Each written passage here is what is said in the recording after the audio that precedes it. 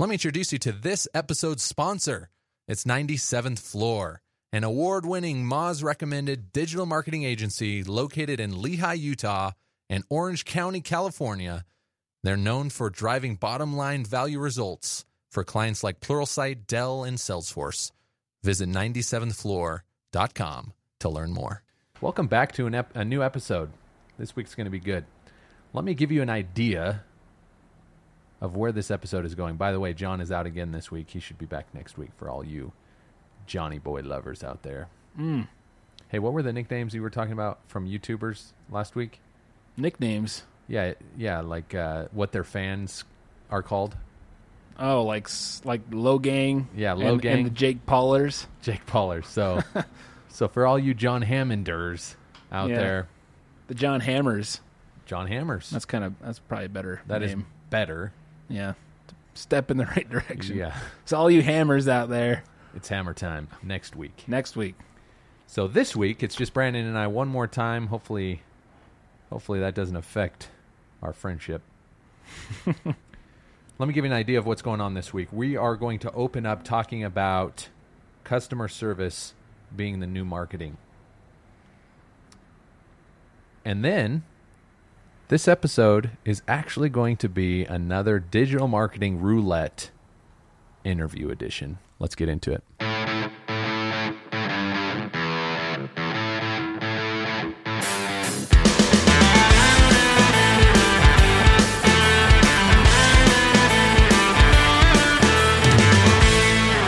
What does that mean, Brandon?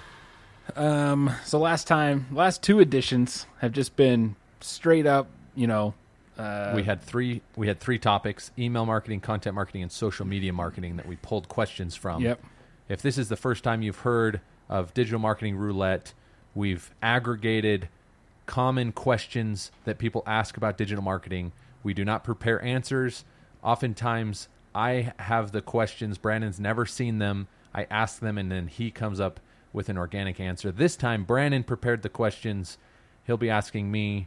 This is the interview edition, meaning digital marketing, if you're looking for a new job or you are hiring and want to know some good questions to ask potential hires, that's what this edition is for. So we've got a roulette table here. We spent a fortune transferring it from our old studio over here.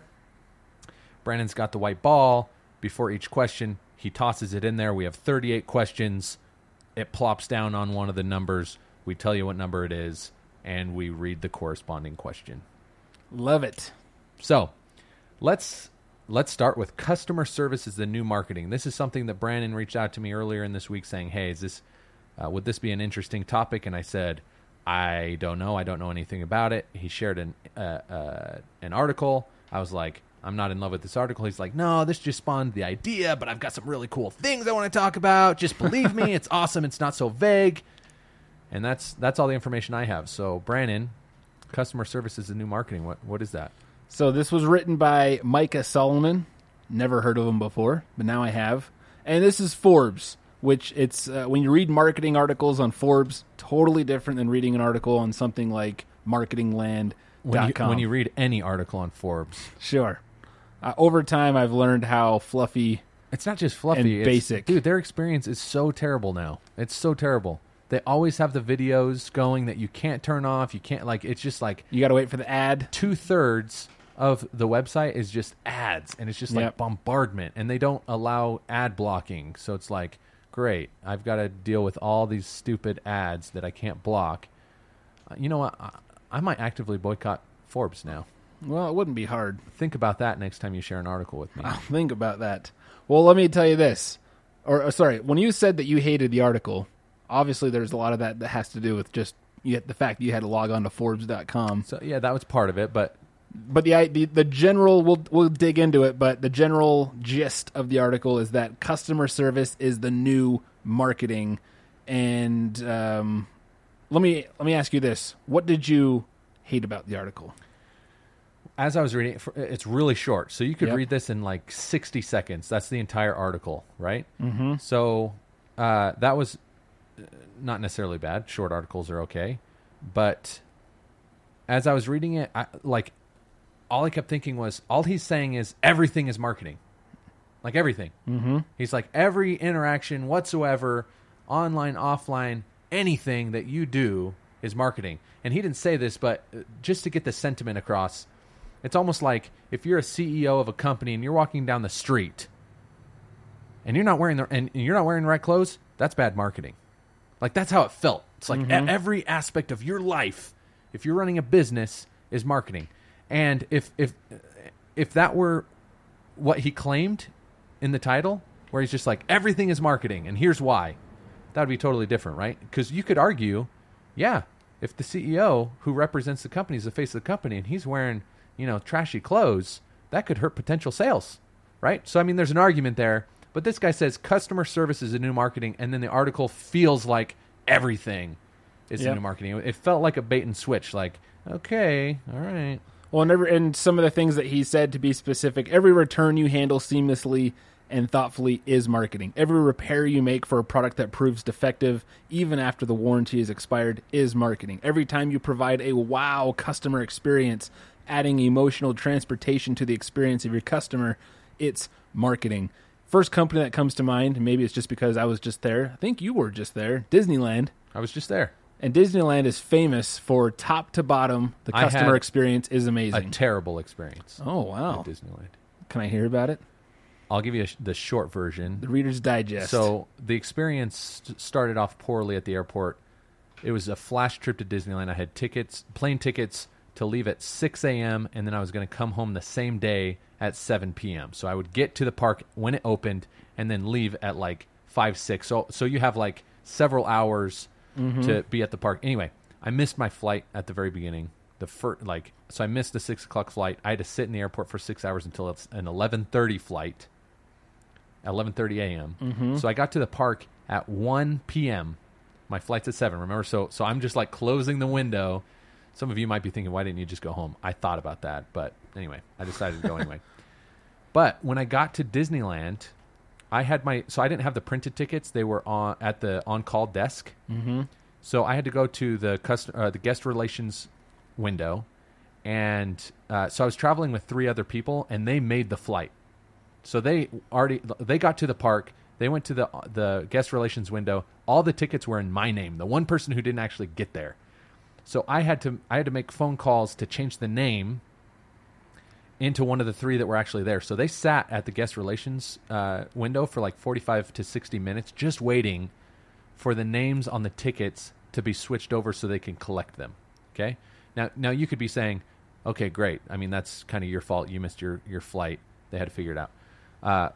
It shouldn't take that long for me to call and say, hey, this is who I am. Can you change the name to this person so that they can pick up the tickets? Oh yeah, no problem. Done. Here you are. That's like less than 5 minutes, right? So that's one thing. Then I got to the park several hours later. I went to the guest relations booth and I was like, hey, there should be one more ticket in my name. And they remembered from a few hours earlier what had happened. And they're like, oh yeah, we know about this. And then they looked in the system and my name wasn't there anymore. So there were 4 tickets. 3 of them should have been transferred to someone else. And then that 4th ticket should have been kept in my name. Well, something happened and it wasn't under my name anymore. And even though they knew that I was originally on the list, they didn't give me the ticket. Phone calls were being made. Literally 60 minutes later, I got my ticket. So I was standing mostly in front of the guest relations window when I'd already waited 6 hours to get there. And I spent a total of 3 hours in the park before I had to go catch my flight. That does not sound like a good experience. Yeah, it wasn't the greatest experience. But, I mean, you get in the park and it's like, oh yeah, this is awesome. Sure. It was fun. Well, and I think about even like my experiences with, the companies that I love, Google, I've had awesome customer experiences with. And so I think there's a lot of truth. So real quick, because you keep saying customer experience, but this is about customer service. Yes. Which is different. Yes. True. And I'm glad you said that, because maybe Disney is not the best. Disney wins customer experience. Customer service is definitely a little bit different of a thing, which I've had great with Google. And we were at Mastermind a few weeks ago, 97 Floors, and the keynote speaker, Seth Godin, it seemed to me, at least what I got out of it, that he didn't word it this way, but it seemed like he was really advocating that customer service, maybe even the customer experience, that is going to be your new marketing, is creating diehard fans where it's like, I had the best experience with this company. They were so good to me. And now I tell everybody, which I think there's a lot of truth to that. So my critical question to this article, and it's a question because I've been thinking about my role at Dev Mountain. I think of all the students who graduate, and you have a lot who have great experiences. Some, unfortunately, have some subpar experiences. And so I think, man, what? And then we just actually broke down. I sat down with our head of admissions, and we broke down the enrollment rate of what makes a good applicant, like that goes all the way through from first lead gen opt-in to butts in the seat in first day class. And there's a huge gap between those that come from word of mouth referrals and those who just came from like cold ads or whatnot. Huge difference there. And so I started to realize, like, we need to really focus on our alumni and turning them into advocates. What can we do with our customer experience, the onboarding process, to really make it a great experience? But then is that my job? Like, because then it starts dipping into, do the instructors, are they dressed well? Is there music during lunch hours? Like, is the lunchroom experience great? Because all that plays a role into them advocating for the company later on. But where do I draw the line as a marketing person saying, yeah, that influences marketing in a way, but that's not my role? Yeah. So again, you keep going away from customer service. Everything that you just described would go under customer experience. Like, how are they what's their experience like? Customer service is something you, in my opinion, you want to avoid. If you have a company where you have workflow where people aren't needing customer service, meaning things are going wrong, they have questions, and you're not taking care of them on the website or post purchase, they're still unanswered questions. That's when customer service is needed. So when he says even he switches, right? He says his first thing, a well-designed customer experience is also marketing, and then he goes into customer experience. Anyway, so I guess that's another problem I have. Customer experience is the umbrella term, and customer service would be under that, right? Because the experience starts the moment that they interact with your brand, whether that's with a billboard or whether it's your website, a phone call, whatever it is, a conversation with one of their friends who has interacted with the brand. But okay, so that's one point. The thing that you said was, what's the line? Where's the line between the marketing that you feel you've been doing or should do and the customer experience side? And in my opinion, I think the line is further away than you think. And what I mean by that is customer experience, the experience part, should be included in marketing, right? And I say that, well, it's interesting. Marketing typically is pre-sale, right? So you market the product. Once it's sold, they become a customer, and it's no longer in your realm anymore. So at Vivint, we have a similar... But is that changing? And I think that's what this article is saying, that marketing now extends beyond the cold contact to customer. It's now marketing is really creating diehard fans, and a lot of that is through customer service. I don't think that's changed. I think it's always been the case. I think that the best companies have always been doing that. Yeah. But now we're just calling it marketing. Yeah, maybe, right? But, I mean, if you think about referral programs, right? Customer service departments aren't coming up with referral programs because it's their job. It's not their job to refer and get new customers. That's the marketing's job. But referral programs have existed forever. And it's the marketing people who drive the referral initiatives. And who do they target? Existing customers, because it's existing customers who are going to refer their friends and family and so on. Saying it's the new marketing is stupid because it's actually the old. I mean, it's the old marketing. It's the way marketing is done by companies that know what they're doing. It is interesting though to talk about post sale because there are the focus usually is on pre sale. Once the sale is made, a lot of marketers don't care anymore. But in some industries, and I was mentioning this a little bit earlier, at Vivint, we have between sale and install, 30% of people drop out. So we sold them, right? They came to the website or they called and they're like, yeah, I want your system. And then between the time they were sold and installed, and we call that time TTI, time to install, differs from direct to home and inside sales, but we're averaging somewhere between 5 and 7 days between the sale and install. And during that time, we have about 30% of people drop off, which is pretty significant. Mm-hmm. So we had that mentality. Once they're sold, who cares? Sorry. That's a little more harsh than what our perception really is. It's not who cares. It's, okay, they were sold. Let's figure out how to get more sales. But then we kind of switched our mindset from being marketers that focus on the sale to becoming marketers that we started calling ourselves full funnel marketers, meaning we're responsible for the entire funnel, even things that may be slightly out of our control, like install, where once we get the lead in and our sales floor sells them, then it goes to our install team, who all they do is install. Like, they're not responsible for upping the 30% or driving the 30% down. They're responsible for not putting holes in walls, right?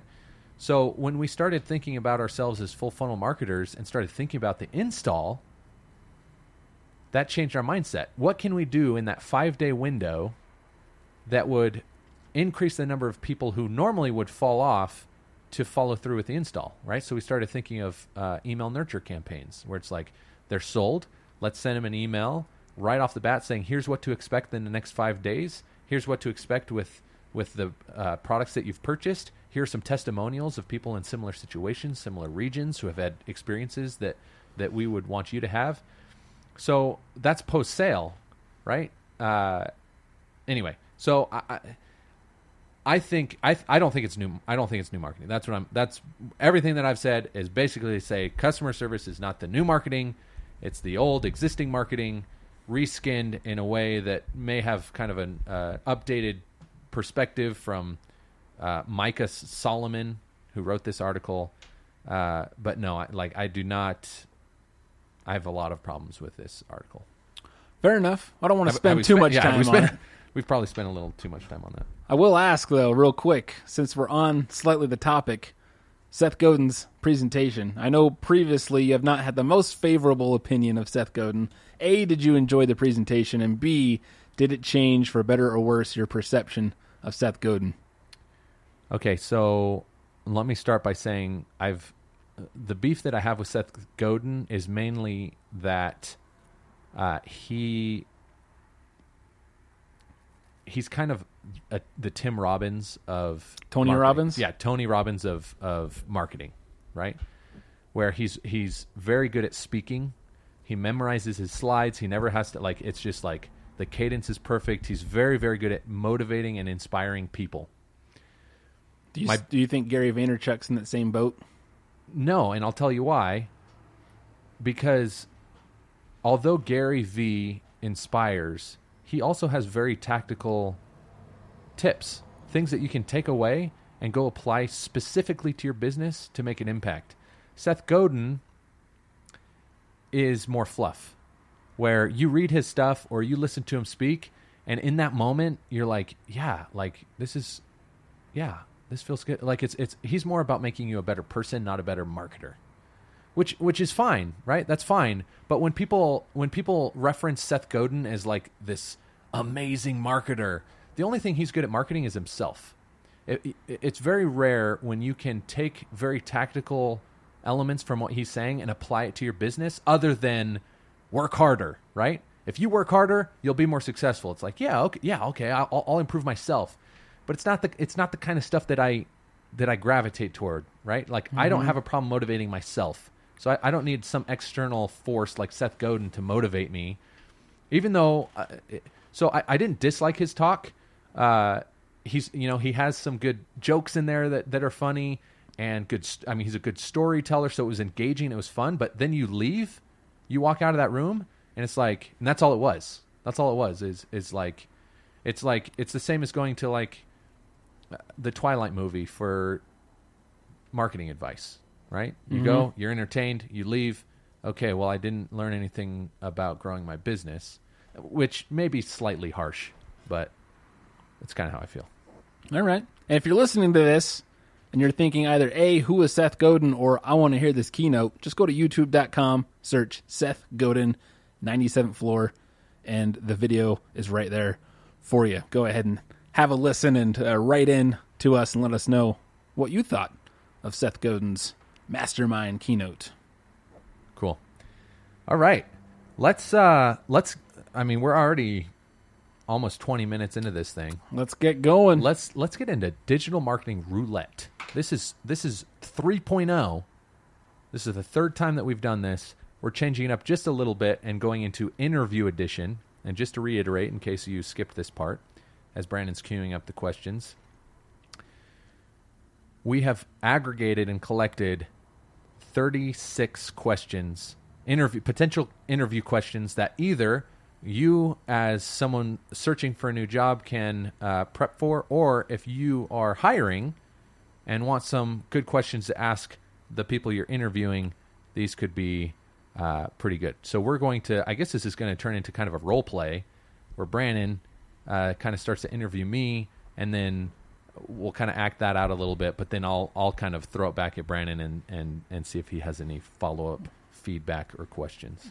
Yes, and I filtered through, I've aggregated these from several articles. I tried to take out the ones that were like very specific, like what is this company currently doing well in marketing? Obviously, there's no specific company in mind, but some of them do relate to personal stuff to either myself or Jacob, or it's just more general stuff like what's your opinion on this? So with that said, let's get going here. Let's spin that wheel. This is my favorite part, just the anticipation of this ball. I'm always tempted to guess. I feel like it's going to be in the low 30s. Hey, no, this one's actually 24. Here we go. We got what steps/methods would you take to define a target market for a company? What steps would I what? What steps or methods do you go through to help a company determine what their target market is? Are there tools? Are there processes? Tools or processes? Well, let me start with a process, because this is advice that we often gave in Market Campus classes, because one of the biggest questions people ask is, what platform should I be on, right? So from a social standpoint, what platform should I be on? And the short answer, and then we'll get into a little bit more detail, but the short answer is you go where they are, right? So when you're talking about market research, finding where your people are, it's very industry specific, right? You can't just, if I were in an interview, a real interview, I would have done this research prior for the very specific industry, right? Whether it's home security, home automation, coding boot camps, things like that. So you do the research on the industry, but it's actually pretty easy to do, right? The easiest way to do this is you go to Google. So there's a tool. You go to Google and you type in that industry, and then you look at the results and you find out which social platforms are showing up. So if you type in home security, and which is probably a poor example because not too many people talk specifically about home security. It's kind of one of those more boring topics that don't strike up, viral conversation on social. But coding bootcamp may be a better example, where you type in coding bootcamp and you start to see which social platforms. Pinterest probably wouldn't be on there. Snapchat probably wouldn't be on there. You'd probably find Facebook, maybe some Twitter, and then those become the platforms that you target, and that's where your audience is going to be. So that's kind of the shorter-ish answer. What would you add to that, Brandon? No, that's really good. I would say, assuming you're sitting on top of some existing data, obviously there's a lot of interesting insight within tools like Google Analytics. Also, just looking at your social insights like Facebook Insights and getting some basic stuff, what content does well. YouTube, again, like there's a lot of tools out there where if you just start putting out some initial content and see who gravitates towards it, that'll at least help you narrow down some of the more basic demo information like age, gender, region, and whatnot. And then after that, then you start digging into what are their wants and needs. And a lot of that is, especially if you're an early stage company, reach out to your current customers and interview them and just ask them questions like, hey, where do you get your news? All that stuff. More often than not, they're happy to help. and you can get a lot of interesting insight to build off of and scale, tweak that data as you go along. Yeah. The last thing I would add is there are tools to get more granular, right? Because when you start to identify the platforms that your audience is on, then you can dive deeper into each platform to determine when these people are on, right? Mm-hmm. So something like I think Follower Wonk does it for Twitter, where you can put in specific influencers or whatever and determine when their followers are most active during the day, not just during the day, but which days in the week. And I think each platform has a similar tool, but Follower Wonk can be used for Twitter. You could put in your own. Handle, right? So like Vivint, for example, I can just type in their Twitter handle, and it would show me here's when Vivint's Twitter followers are the most active on these days at these times. I know Pinterest has specific times. It's actually really interesting. Pinterest, I always remember this. The most active times on Pinterest. Do you remember this?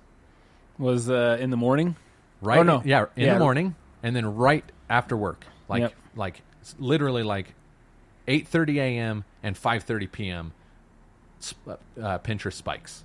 I wonder if that is people looking to make breakfast, so they're looking for recipes, and they're looking to make dinner. Then dinner recipes, very well could be. Could be. All right. Well, should we move on to the next question? Let's move on. That was a good spin. That was a good spin. All right, I'm guessing 14. Oh, close. No, not so close now. 21. Pretty close. Let's see here. Question, that was number... 21. 21. I already took the ball off. Jeez. Oh, this is a good one here. How do you feel about PPC advertising? Wow. You know what? First of all, I would never ever interview for a PPC advertising position, so this is an interesting one for me. That's why they might ask you. Are you a hater? Or are you saying, oh, I rely on it to cover up all my crappy SEO funny. work? You know what? The longer I've been in this career, the more I've appreciated PPC. When I first started, it always seemed very competitive, where it's like SEO versus PPC, right? And we've even had an episode or two where we've had PPC experts on and we've argued with them. Shout out to Brigham Dallas there. What do I think about PPC? PPC definitely has its place. I've been very vocal about this. I'm very biased towards SEO. The biggest arguments between the two are length of time it takes SEO to work, and then like PPC costs, right? Because it's not free. So you talk about cost and length of time before it becomes effective. Okay, let me get specific with PPC. PPC, in my opinion, is one of the best ways to test. So you can test copy, right? So if you're doing ad copy, you measure click-through rates on your ad copy, and the best converting click-through rate title should become your title tag for any organic pages that you're trying to rank for. And that's because those are that's what they see, right? That's what they see. That's where you get better click-through with organic. So you can use PPC as a way of testing into organic title tags. So in that way, I really like PPC. Paid advertising. The one thing I don't like about it is how much it costs, right? I mean, it's a bidding system. So depending on your industry, and I always use this as an example because it's so absurd. My brother is a lawyer. He's a personal injury attorney.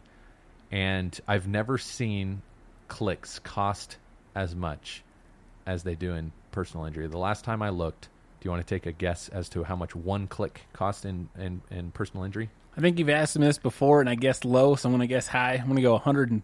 $115. So it was around $115 a few years ago. Now it's closer to $180.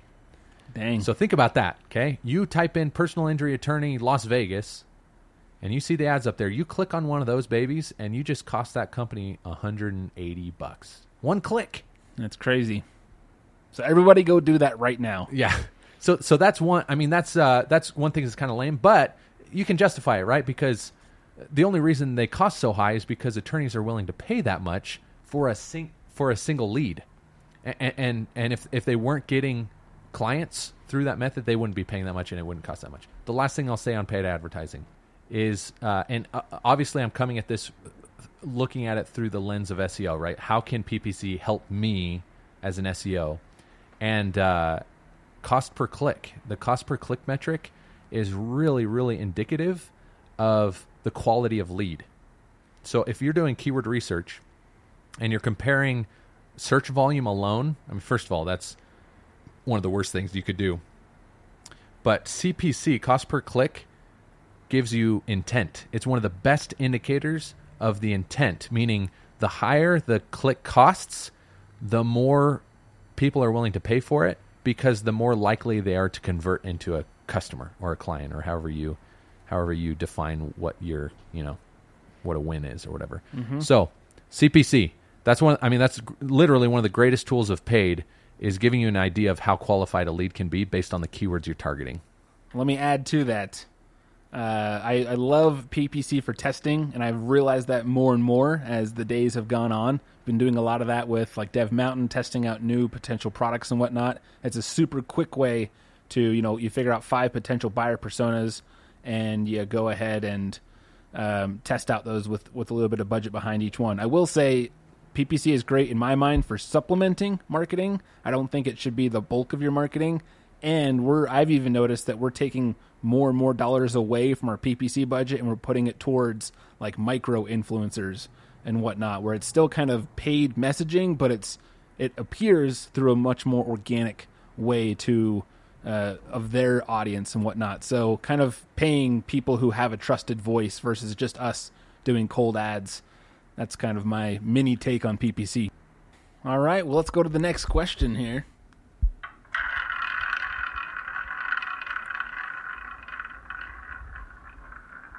Seven. Oh, you might be right. Just lucky number 7. Hey, we've got 7. Are you serious? That was pretty good. All right. Well, I mean, you see the ball right here, of course. Let's see here. Number 7. We have got... Oh, you're going to love this question. This question was designed for you. Describe your most successful marketing campaign. Sell me on Jacob Perry. Why was that designed for me? Well, I did not write this question, but I thought of you. I'm like, Jacob's going to love this question. Tell me how you define success. Is that the question? Your most successful? It just says, describe your most successful marketing campaign. So what was it, and why did you define it as the most successful? Like in my career or my current position? Let's say your career, since you were born. Since I was born. Wow. We're going back to my lemonade stand days. All-time most successful campaign. Okay, this might be obvious maybe to you. I won... I can't say I won because 97 Floor has it on their shelf, but the campaign I ran won a Stevie Award. Pretty good success. And that is the top 10 coolest companies to work for. That's a good one. You're very familiar with this, Brandon. I am. We've repurposed it in a way. Oh, yeah, that's right. That's you who emulated the campaign. Yes. So the top 10 coolest companies list, let me tell you why this was such a cool thing. I was on this kick pretty early on, and the client I was working for was OC Tanner. They had a blog. And OC Tanner, for those of you that don't know, most of you will think, OC Tanner, that's a jewelry store. And that's true. They have jewelry. But the jewelry is like less than 5% of their annual revenue. What they focus on is employee recognition. So they have companies like Pepsi come to them to be like, dude. They come to OC Tanner. Dudes. They go to OC Tanner and they say, hey, we've got thousands of employees, and we need to have a program in place that shows them that we appreciate them. So OC Tanner takes over the program and says, every year we'll send out a pamphlet, and many of you have probably seen this. You like when you're at a company for 5 years, they give you a little pamphlet or brochure, and they're like, pick something out of here, and you get a watch or you get a new pair of shoes or headphones or whatever. Well, that's what they do, and so OC Tanner. Pretty early on, I was on this kick where, you know what? People love, what was the word that I used? Vanity, right? Mm-hmm. People are so vain. Companies are vain. What can we do to feed off of this vanity? So I created a blog series called Coolest Companies to Work for, Top 10 Coolest Companies to Work for. And what I did was I alternated between cities every single month. So it was a monthly blog post. We started in Boston. We jumped around from Dallas to Seattle to Miami to Denver. And every month we focused on a new city, and we collected 10 companies in that city after doing some research that we thought were the coolest to work for. And after a time, it started to get some traction, right? So at the very beginning, we would publish the articles, and then we would tweet at each of the companies saying, hey, you guys won. You're on the top 10 list. And at first, it was kind of like, oh, cool. We just won this no-name award that no one has ever heard about and has never existed. But as time went on, we started to see that it started to catch fire on Twitter, and companies started sharing it more often, and then their followers would follow, and then questions started coming up like, hey, how do we get our company on this list? And then we started to we decided to start a nomination process instead of just doing the research ourselves. And then it got so popular that we started asking the companies. We would identify 20 companies and then reach out to them and say, hey, why do you think you should be on this list? And then they started generating the content for us. So they wrote their little blurb that we would use. Then it kept getting bigger and bigger and bigger to where we had OC Tanner start to actually make physical awards, so metal awards that they would mail to their sales rep in whatever city we were focusing on, and they would hand deliver these awards to the company as kind of a lead opportunity. And they started getting leads, and they started closing deals because these companies would be on the list, which would put OC Tanner on their radar and realize, oh, we need an employee recognition program. And then they would hire OC Tanner, and OC Tanner's contracts are worth millions of dollars, right? One client could be $10 million in 1 year. So anyway, as far as success, the success there was the social metrics were through the roof. We were getting big companies sharing the award and the link to the article. We were generating leads for OC Tanner, so there was more than just the vanity metrics of shares, likes, retweets, but there was actual physical money being exchanged because they were getting new customers. And that is why I won a Stevie Award. I love it. It is a good campaign. It is a good campaign. I've learned. How's your campaign doing? It's actually doing really well. Top 10 coolest tech companies to work for. Yes. It's been awesome. So we've done it in Dallas. So the goal was twofold. Obviously you get the social and the traffic and all that, try to get some leads, but also just employer relations is a big deal for Dev Mountain because we want to build good relationships with tech companies so that they can hire our grads, which make a better experience. And I would say it's been very successful. We just launched our Phoenix one this month, and we've already had big tech companies, even like Weebly, who I'm sure you've heard of. Yep.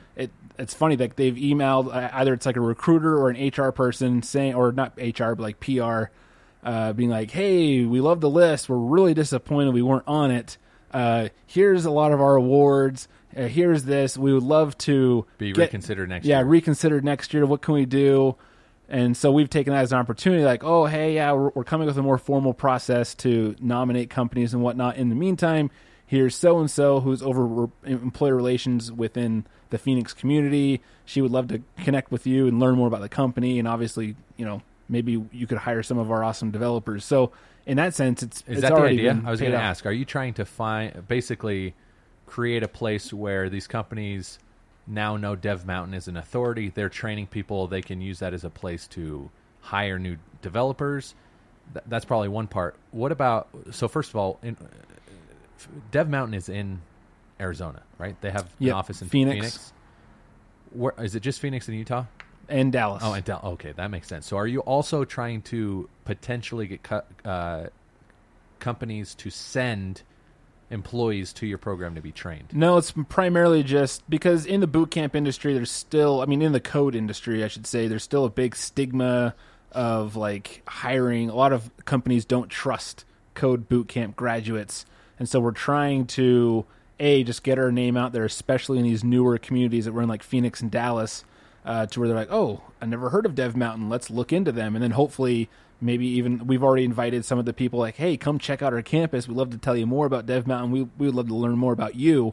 And I think just them walking through and seeing the process that students go through, it makes them think twice about, man, maybe we should take boot camp graduates a little bit more seriously, because it looks like the program they're going through is pretty awesome. So that was our main goal, is just to get attention going and get some ideas going. If I would add to that, my most successful campaign, which is a really tough question to answer, one that comes to mind, and maybe it's not the most, is the Clash Royale article. Do you remember when Of course I do. did that? That one's done super well, and I put very little effort into it, but essentially there was an email collection. Yeah, it was Clash Royale, which was a spin-off of, what's the main game? Clash of Clans. And they had tournaments that were really hard to get into, so my brother and I just made we paid for a tournament, and then we just told people, hey, if you want to get into the tournament, you just got to go fill out this type form, and then we'll send you a password to go into the tournament, because they fill up so fast. And we ended up collecting 600 email addresses in 2 nights, and we had a handful of those actually turn into students. So when you did the ROI, I don't have the specific numbers in front of me. If you type in we hacked Clash Royale email addresses or something like that, you can read the article. But that was a fun little case study I created, just kind of hacking trends in video games to try to pull in actual customers. It's not your typical Facebook ad or AdWords type approach. I feel like around that same time, Pokemon Go was really big, and we were talking about potential ways of using Pokemon I remember. Go. Yeah, we talked about that. To collect email addresses. All right, here we go. Question number, I don't know. What have we asked? 3 questions so far? Yes. Question number 4. All right, I want this to be a good one. All right. Number 14. Sorry, my thing just froze here. That's funny. This is funny it fell in this order here. Describe a marketing strategy that failed. That's all the question says. It could be something in the news. It could be a personal one. But no, I'll use a personal one. I'm not afraid of that. So I used to. First of all, let me give some props to Paxton Gray. So Paxton, he was on my team when we did the top 10 coolest companies list. He was paramount to the success of most of the campaigns that we did together. But he's also involved in one of the biggest fails we've had, and that is we had a client, defensivedriving.com. It was one of my favorite clients. I remember they were the type of client that, in fact, you had them as a client after I left, and they were the type that always said yes. You go to them and say, hey, this is an idea that we have. It could be off the wall. It could be a little bit more expensive. And they were just like, yes, do it. And one of those was, this was pretty early on in when interactives were getting pretty popular. And interactives, meaning it was basically it was an interactive game. But it was, the play was, let's bring awareness to, we wanted to create something viral that brought awareness to drunk driving. Do you remember? I'm sure you remember this. Yep. For a long time, you could still find this, but I don't think you can even find this campaign online anymore. But we created an interactive game. So if you just imagine you're driving a car. So it starts out, you're in a bar. So there's just this table, and there's a big mug of beer, and you determine how much beer gets drunk, right? So you can change the level of beer in the cup, and then you grab the car keys, and then that determines how drunk you'll be. Saying this out loud right now seems so stupid. So you grab the keys, you go get in the car, and depending on how much beer was in the glass determines how hard it is to drive. So this is just using your arrow keys, left, right. You're on a street with 3 lanes, and the more drunk you are, the more beer you drink, the more delayed the controls work, the more blurry it is, and then you're just driving, and you switch the lanes when there are obstacles in the road. So there's a car, there's a whatever, and we actually we came to you because your client was drugrehab.org, and we shared cost. We were like, hey, let's put these 2 companies together. Drug Rehab kind of sponsoring this alcohol awareness campaign. we spent more money on that thing than I think I spent on any other campaign. And by the end, we didn't even launch it. Yeah, I remember this. It was so bad. And just those of you out there, it didn't matter how much beer you drank, you always ended up in an accident. Like, there was no winning. Like, you couldn't win in this game. You always got hit by a semi-truck. And I mean, it was so bad. I remember we were so embarrassed that we didn't even launch the campaign. I say launch. We may have shared it on social and done this stuff, but we didn't put any promotional dollars behind it. We ditched it. The fun part of that is that Paxton and I, we had a radio going in the car, and Paxton and I, just in a stairwell, grabbed kind of a tape recorder, not a tape recorder, but like an audio recorder, a pretty nice audio recorder, and we recorded what the radio. We just did all the radio. Yeah, I remember that. I thought that was pretty cool. Anyway, it was the biggest fail because it just, I mean, we spent so much money and didn't get. I mean, I remember we were praying that our contact at Defensive Driving would never bring it up again. Like, you spent all this money, how'd that go? And they didn't. They never asked about it. We just swept it under the rug and kept and moved forward with it. That's funny. What about you? Well, I had the advantage of seeing this question ahead of time. So you planned an answer? I haven't planned an answer, but it's funny. The first campaign that came to mind was also with the same client.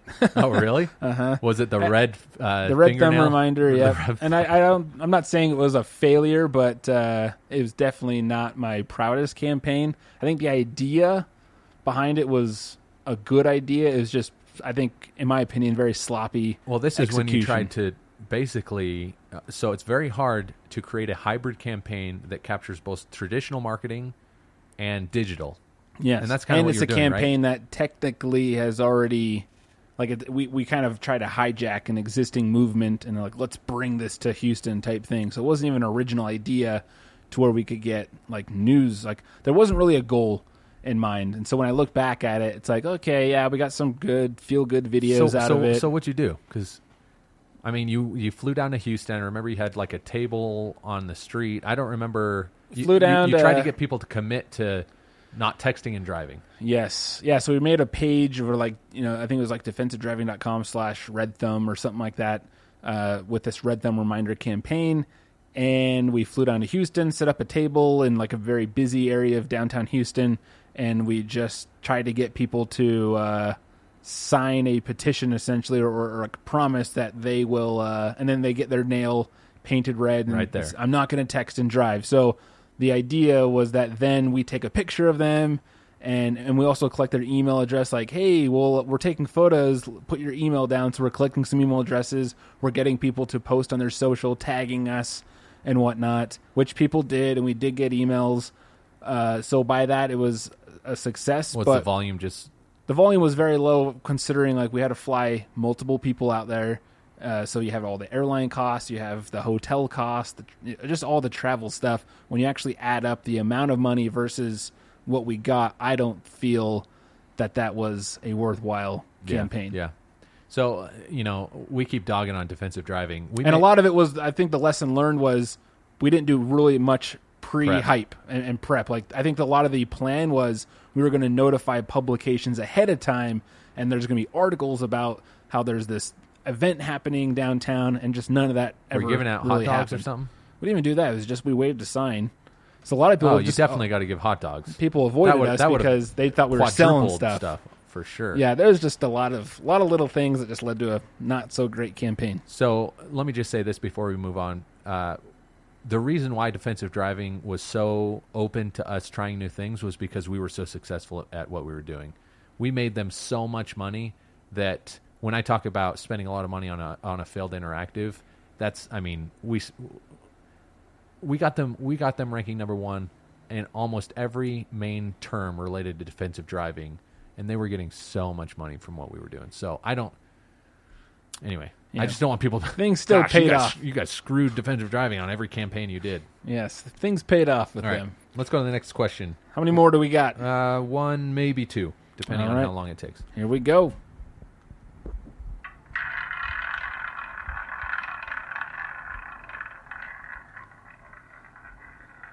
28. And Oh, it went longer than I thought it would. no, yeah, it's close. We got 32. 32. All right, here we go. What are some of the most overlooked areas of marketing today? Oh, this is, gosh, this changes, right? Like, oh man, I always have follow-up questions. It depends on what companies I've worked at. I need you to clarify. Is this industry, like, is this marketing industry or is this This is the my guy. experience? It's just in your experience. You're just being asked, what do you feel like are some of the most overlooked areas of marketing Man, now? I really like this question. So when I was at Myriad Genetics, this was my job before I was at Vivint. No, I'm going to go straight. I'm going to go straight to email. So Email marketing. That's what you're saying is the most overlooked. yeah, and I say that because when I feel like I have to clarify. Everybody does email, Yep. but I think most people do email wrong. So when you say overlooked, I think they're overlooking the correct way of doing email. All right. So if I were to specifically call out Vivint, which I will, Vivint's email program is really lacking, and it's mostly buy-in, right? You think about email, how much does email cost? Not a lot. I mean, it's so cheap. You talk about paid advertising, you talk about almost any other affiliates, channel part. I mean, you almost everything costs money, and email is so cheap. Even if you buy email addresses, which, you know, whether or not you do that is a question for another time, but buying emails is cheap. And email is still one of the number one ways of communicating and getting new customers. And when I say people are doing it wrong, let me give you an example. When I was at Myriad, and I think that our email program at Myriad was pretty good. I'm not saying it was perfect, but I think it was pretty good. Because we planned this out. In fact, I built out the email program at Myriad, and we created 3 tracks. And by describing how we did this, I think it will do a pretty good job of illustrating where the gaps are in email. When we had a lead come in, so there were 3 potential tracks they could take. They could take a track of education, someone who had no idea what genetic testing was, someone who was a physician who just wanted to learn more, right? So they took an education track. Our education track was ongoing. That was the stuff that we created ongoing. It was always unique. If they tested with us even one time, they then went into... Oh, sorry. I mixed this up. The first track was a nurture track. So the first one's a nurture track. It was like 6 emails. When we first got a lead, we would take them through an educational 6 emails saying, here's what genetic testing is. Here are the types of people you should do. Basically, by the end of the 6 emails, if they had read them all, they would know how to do genetic testing. I mean, or at least the importance. It was a way of getting buy-in. If after their first test, we dumped them into education, and that was where that was our normal email subscription where they would just get the latest content that we're creating. If they went 3 months, or I don't remember what it was, 6 weeks without testing even one time, they would get bumped down into our win-back track. And that was basically a variation of our first education track, because either they lost interest or they figured it wasn't important anymore or didn't understand the impact it would have. So we created content to win them back, right? My point in talking about these 3 tracks is that we were very thorough and put a lot of thought into where they would be and why. And then we created content to trigger certain actions, testing. When I see email now, even big companies that are like have super big followings, like as an example, Dollar Shave Club. I'm a member of Dollar Shave Club. They email me way too often, and it's always product focused. It's always just it's their store. Here are our products. And I'm not kidding. 2 or 3 times a week, I'm getting basically the same email with some really good copy. Like their headline is great, but then you just get in there and it's like, here are the products. That's not good email marketing. They do email marketing all the time. There are companies that do email all the time, but they're not putting effort into it. They're just sending emails and hoping people click. And I bet Dollar Shave Club gets people to click, but that doesn't mean that they're hitting their potential. Anyway, You're not getting educational advice emails from Dollar Shave Club. no, I mean they do have an email that goes out that is an aggregation of, or an aggregate of all their current blog posts.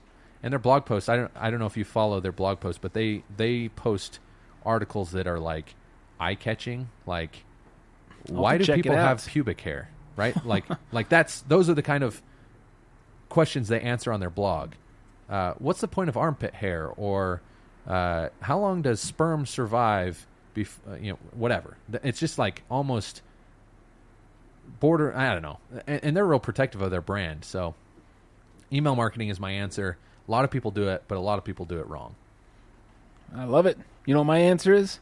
What? Customer service. Shut up. I'm just kidding. If I had to pick, I mean, I guess the question wasn't to pick one, but first thing that comes to mind is I think influencer marketing is overlooked, and maybe more specifically, micro influencer marketing. Everybody wants to work, at least everybody who is on the influencer marketing train. They're all trying to go for the big dogs. What do you consider sponsorships? Micro influencer is it's not the household name YouTubers or Instagrammers. It might be that YouTuber only has 1,500 followers. It might be that Instagram account that only has a few thousand followers, but they're consistent, like they're active, and they have followers that engage. So it's not a huge following. It's on a micro scale, but those 400 people that are always active, they're going to have a big trust in that person's opinion. And it's super, super cheap to work with those people because most of them aren't working with anyone.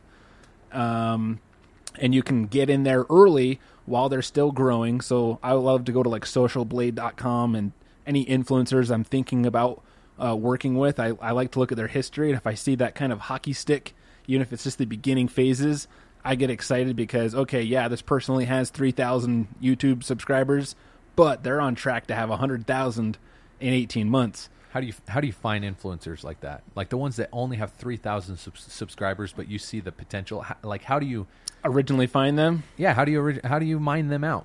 I mean, obviously, the easy ones to start out is just typing in your industry. It's like coding tutorials is something we do, or design tutorials. There's a lot of tutorials, but then there's influencers that have nothing to do with design or code, but we find that a lot of our students or people in the industry find them. So what we've actually just done is we're currently working with Brigham Young University with an internship team, and the assignment that they've been tasked with first was to create a survey. They just create a Qualtrics survey and send it out to industry professionals and or students in like CS degree departments. And it asks nothing about coding or anything. It just asks like, where do you get your news from? What social networks do you use often? What if you use YouTube? What YouTubers do you follow? What are your favorite Instagram accounts? And that gives us a pretty good idea. We told them to get at least 100 survey responses, which they've gotten more than that.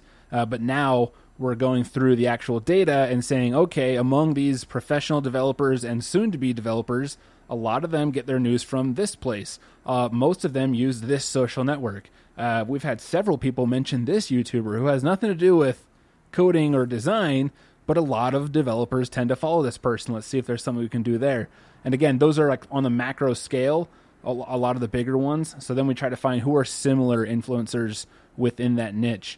And so you kind of have to experiment a little bit, but I don't know, influencer marketing for what you're getting, I think is still dramatically underpriced compared to the amount of money people spend just on clicks for stuff. Yeah, influencer marketing is interesting because it's relatively new, but is also going through a huge change. So influencer marketing, and I'll use YouTube as an example. There are a lot of YouTube influencers. The model that existed last year and before was basically a company would pay an influencer to mention, or it's almost product placement. It's almost a testimonial, or they'll have that person create the video their own way or whatever. And the idea was we pay you a lot of money, and then we get return on our investment by the number of people who buy our product after seeing your video. Well, companies pretty quickly found out that model doesn't work.